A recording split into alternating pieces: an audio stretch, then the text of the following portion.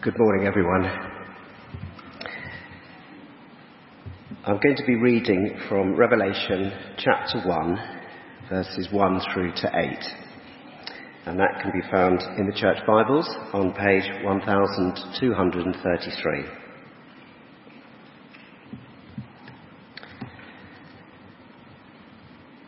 The revelation from Jesus Christ, which God gave him to show his servants what must soon take place.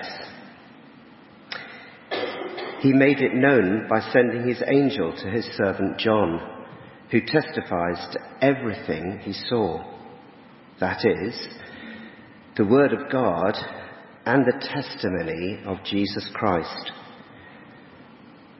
Blessed is the one who reads aloud the words of this prophecy, and blessed are those who hear it and take to heart what is written in it, because the time is near. John, to the 7 churches in the province of Asia, grace and peace to you from him who is, and who was, and who is to come, and from the 7 spirits before his throne, and from Jesus Christ, who is the faithful witness, the firstborn from the dead, and the ruler of the kings of the earth. To him who loves us and has freed us from our sins by his blood, and has made us to be a kingdom and priests to serve his God and Father. To him be glory and power forever and ever. Amen.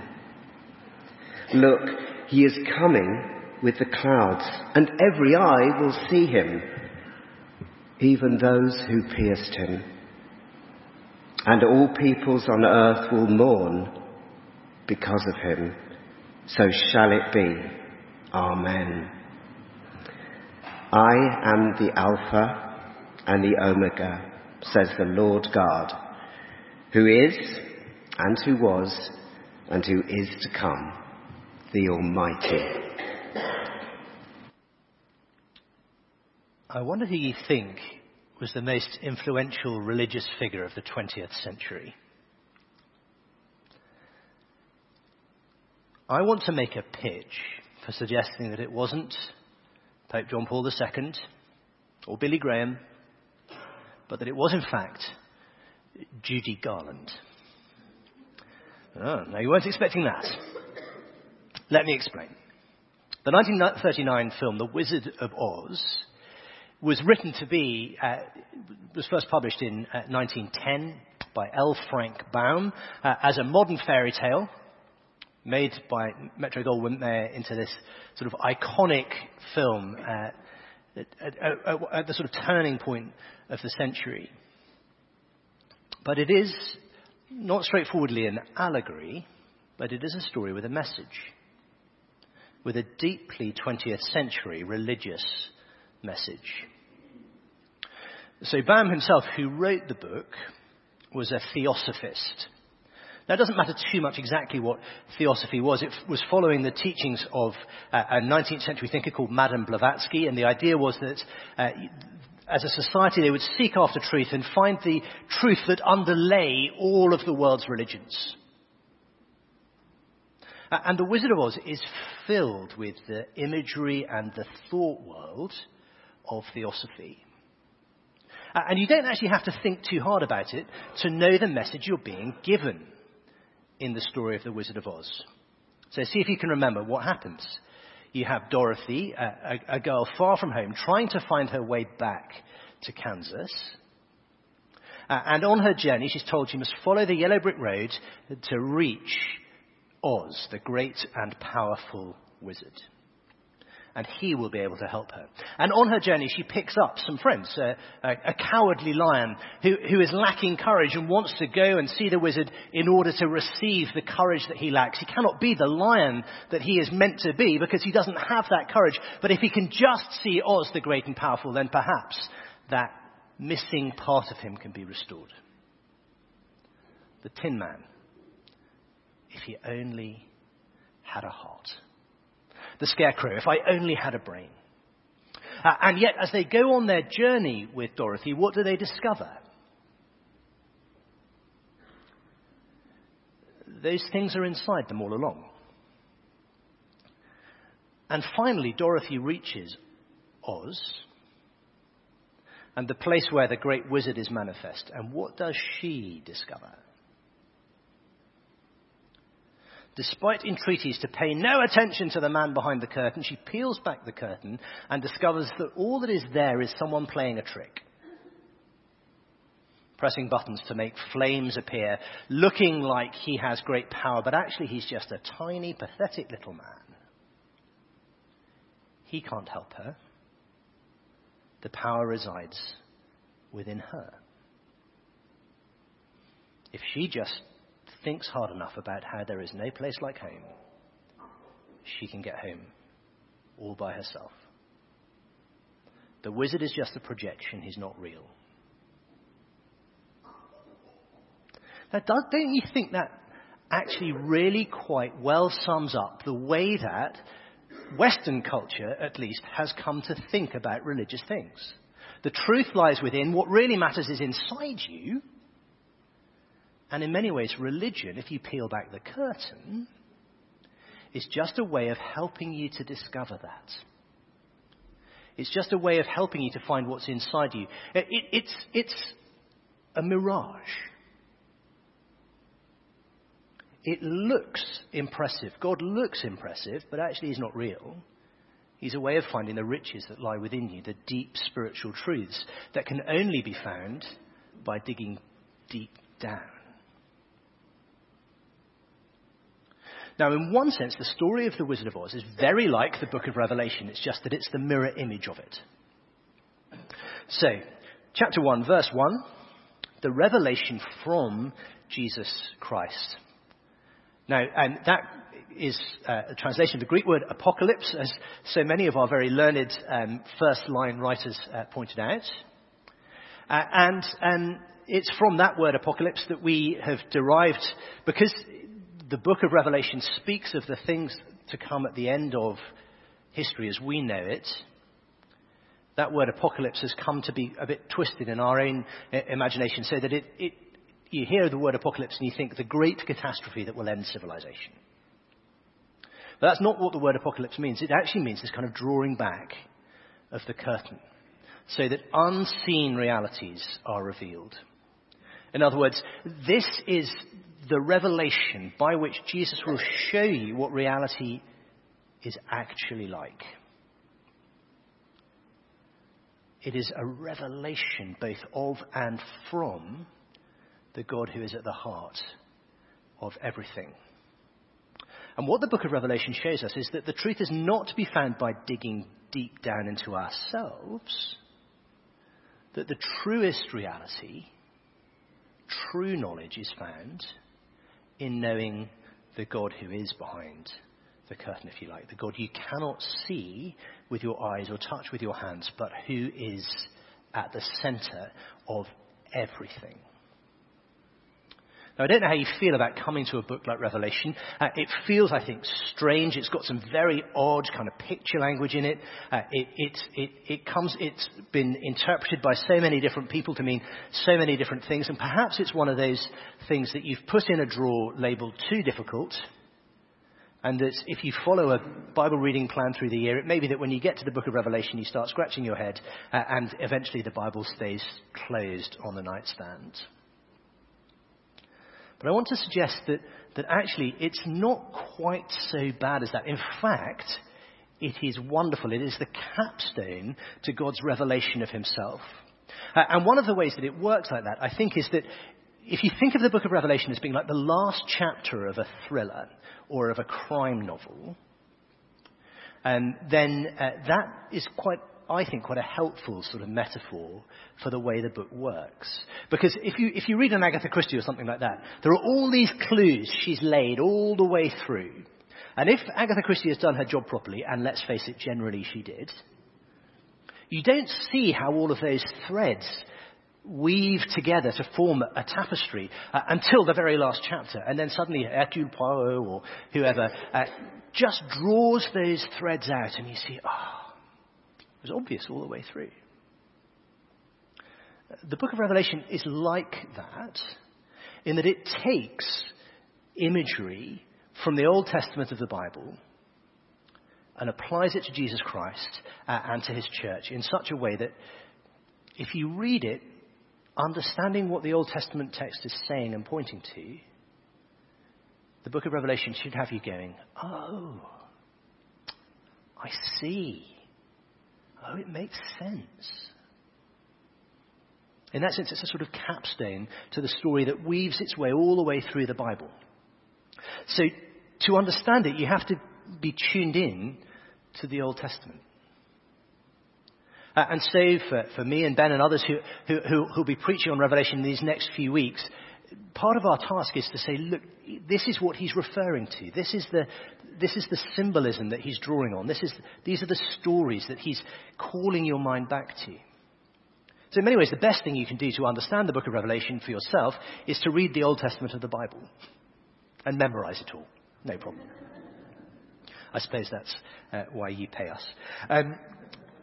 So as we go through, we'll see some of the allusions, the references back to the Old Testament. We'll have to skip over others. Initially, when I sort of planned out this series in Revelation, I thought chapter 1, verses 1 to 8. Well, that'll be easy. I'll have that one. There's not too much to do. It's pretty simple. As I have worked away at it, I've realised I've bitten off much more than I can chew. And so there's lots that I just would love to say something to you about, but we don't have time. So I'm just going to pick out some edited highlights as we go through these first 8 verses. It will really help if you can keep it open in front of you in your Bible. Just in case you don't have it open, let me give you a page number. It is page 1233. So let's look at it together.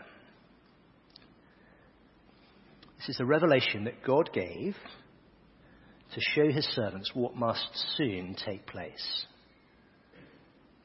In other words, I think this is a book that is designed to help you to understand history.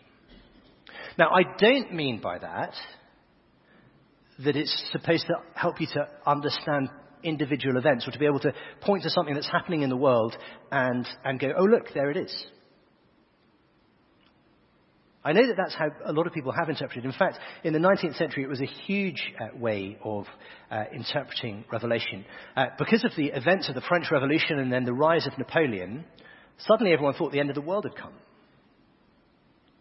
And you can search for words like millennium and antichrist there's a fantastic tool that Google have produced called Ngrams that allows you to go back and to search for words and how often they appear in Western literature. It's absolutely insane that you can do that, but you can. And the extraordinary thing is that after the rise of Napoleon and then again with various other things, words like antichrist and millennium just, they're everywhere. That's what everyone's thinking about. It's no coincidence that lots of sort of splinter sects from Christianity form at that time because they believed that Jesus was going to return within a few years. So the Mormons, the Seventh-day Adventists, the Jehovah's Witnesses, the list goes on and on and on of people who thought, look, if we read Revelation right, we can actually understand what's going on in the newspaper.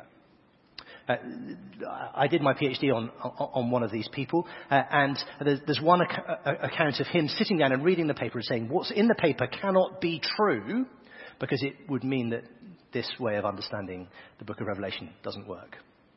Okay? So that's a kind of backwards way of reading the book. I think instead what we should be doing is looking at it and saying, how does it reveal Jesus to us?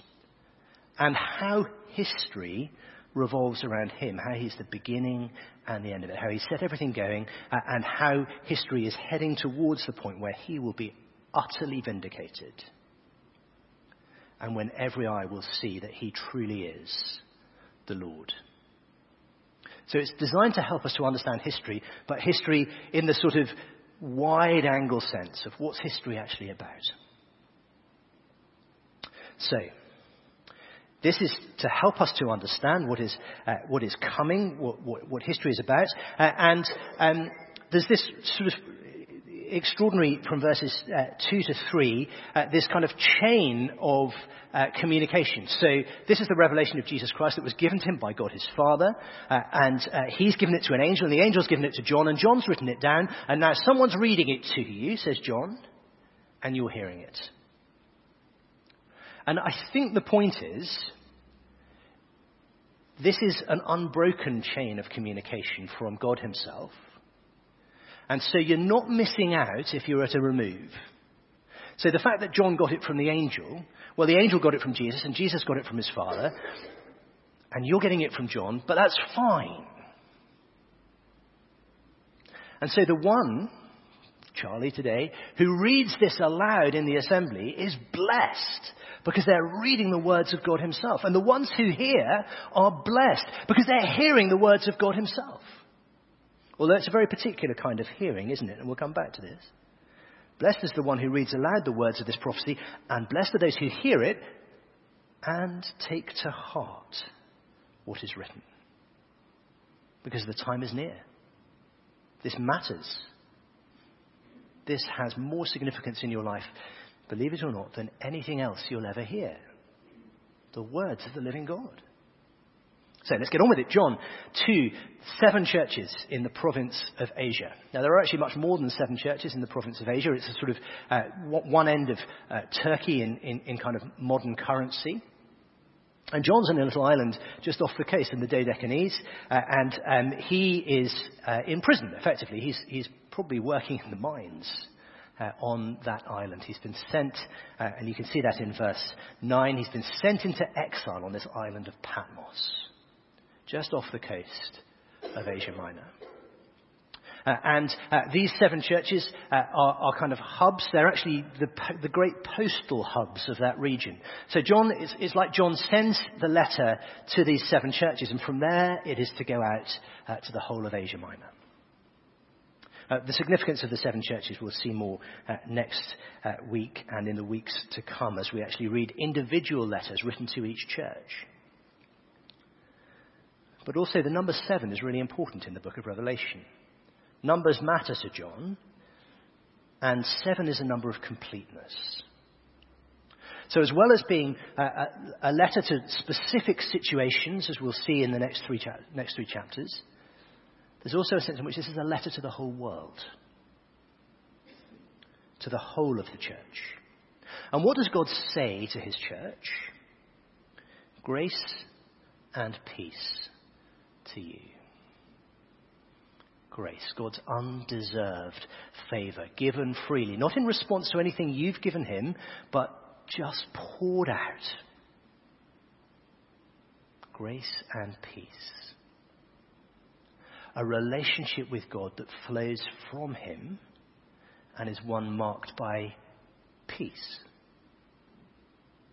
Not just the absence of conflict, but the idea of shalom, of well-being, of all being as it should be. God gives that to his church and says, peace be with you.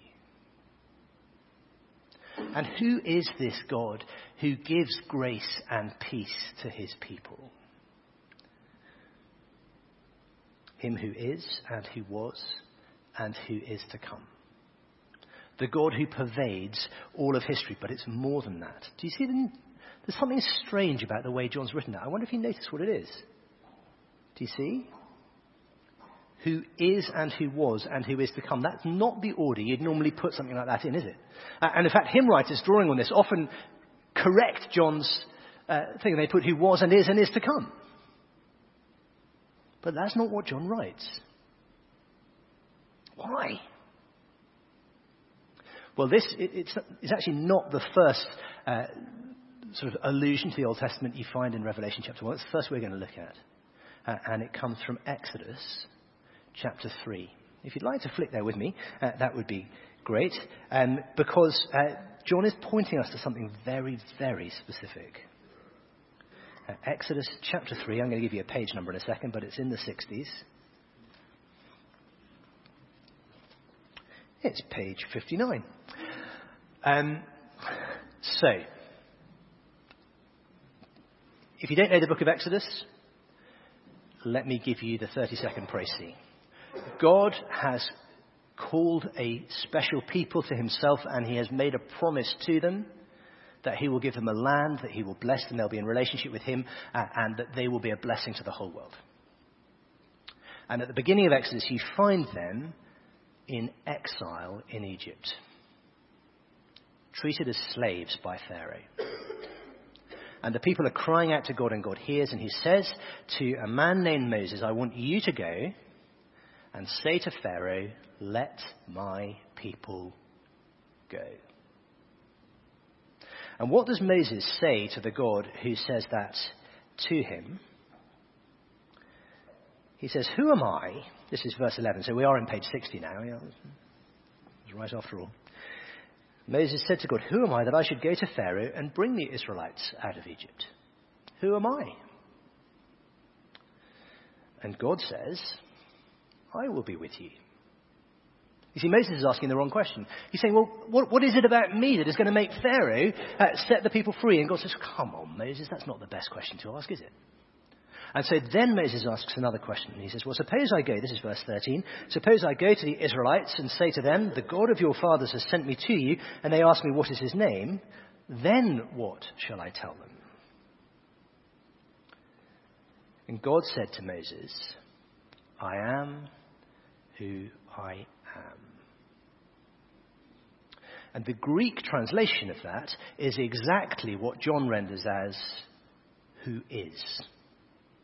It's literally the being one.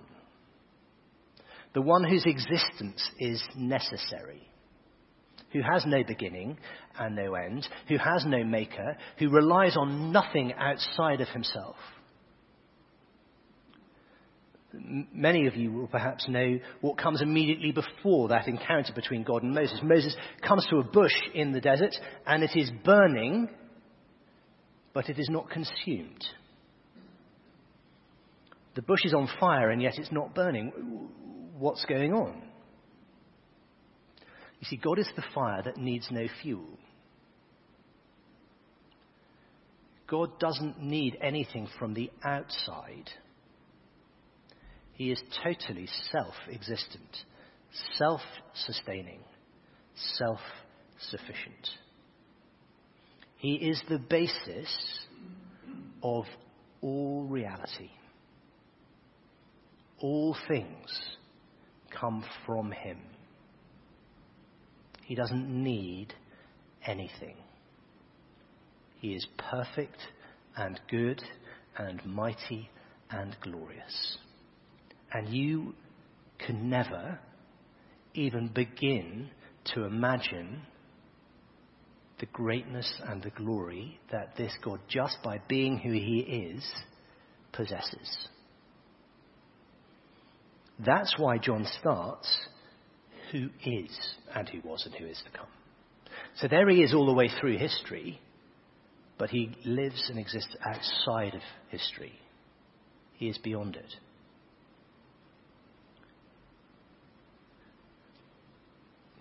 Now he then goes on to say, and from the seven spirits before his throne, and from Jesus Christ, the faithful witness, the firstborn from the dead, the ruler of the kingdoms of the earth. This is perhaps the most complete statement of the Trinity in the whole of the New Testament. I'm just going to skip over it because we just don't have time. But it's a reference to the Holy Spirit and to Jesus the Son. Perhaps we'll have something in the notes for home group to reflect on that a bit more. But look at what he says about Jesus. He points to three events in Jesus' life. He's the faithful witness, which in the New Testament refers to Jesus testifying about who he was in front of Pontius Pilate, saying, yes, as you say it is, I am the king.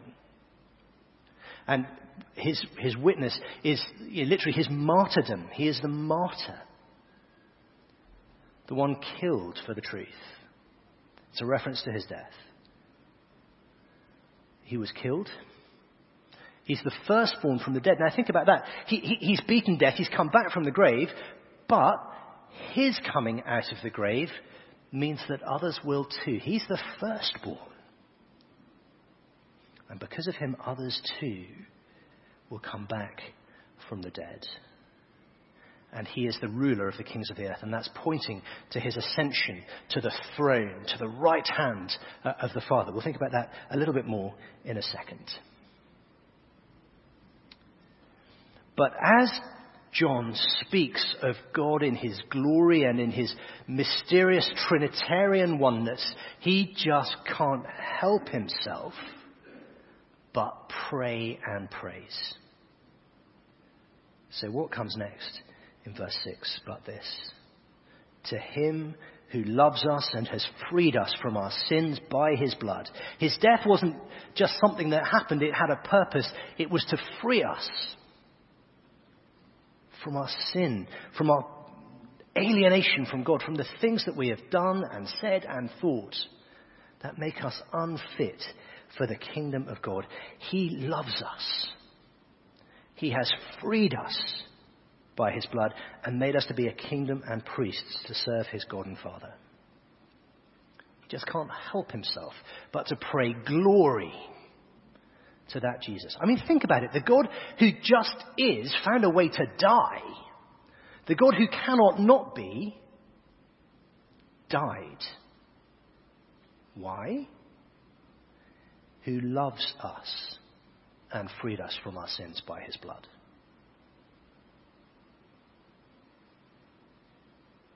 At the heart of reality stands that extraordinary mystery that everything depends on him, and yet he was willing to die for you.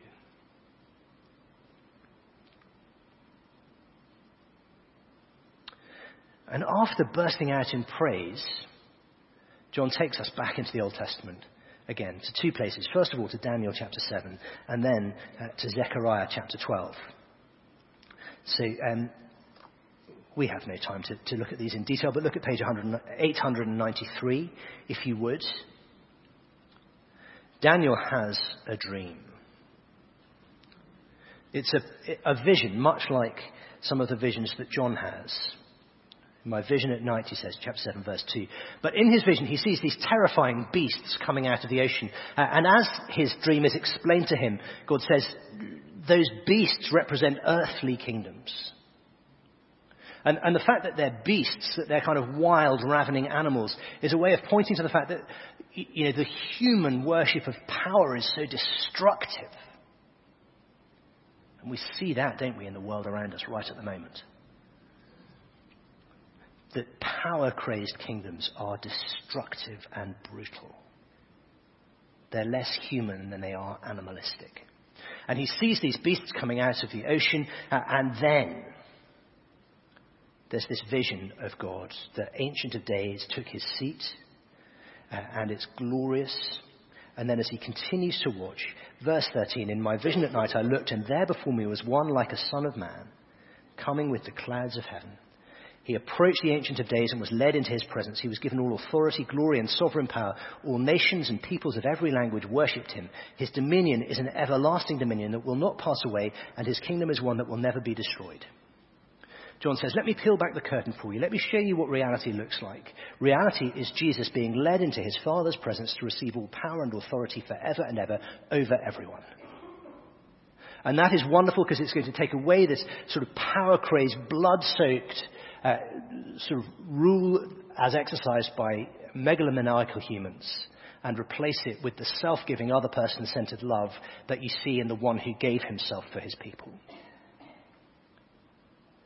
John says, this is reality. Jesus is on his throne. He is the king. Everyone will answer to him.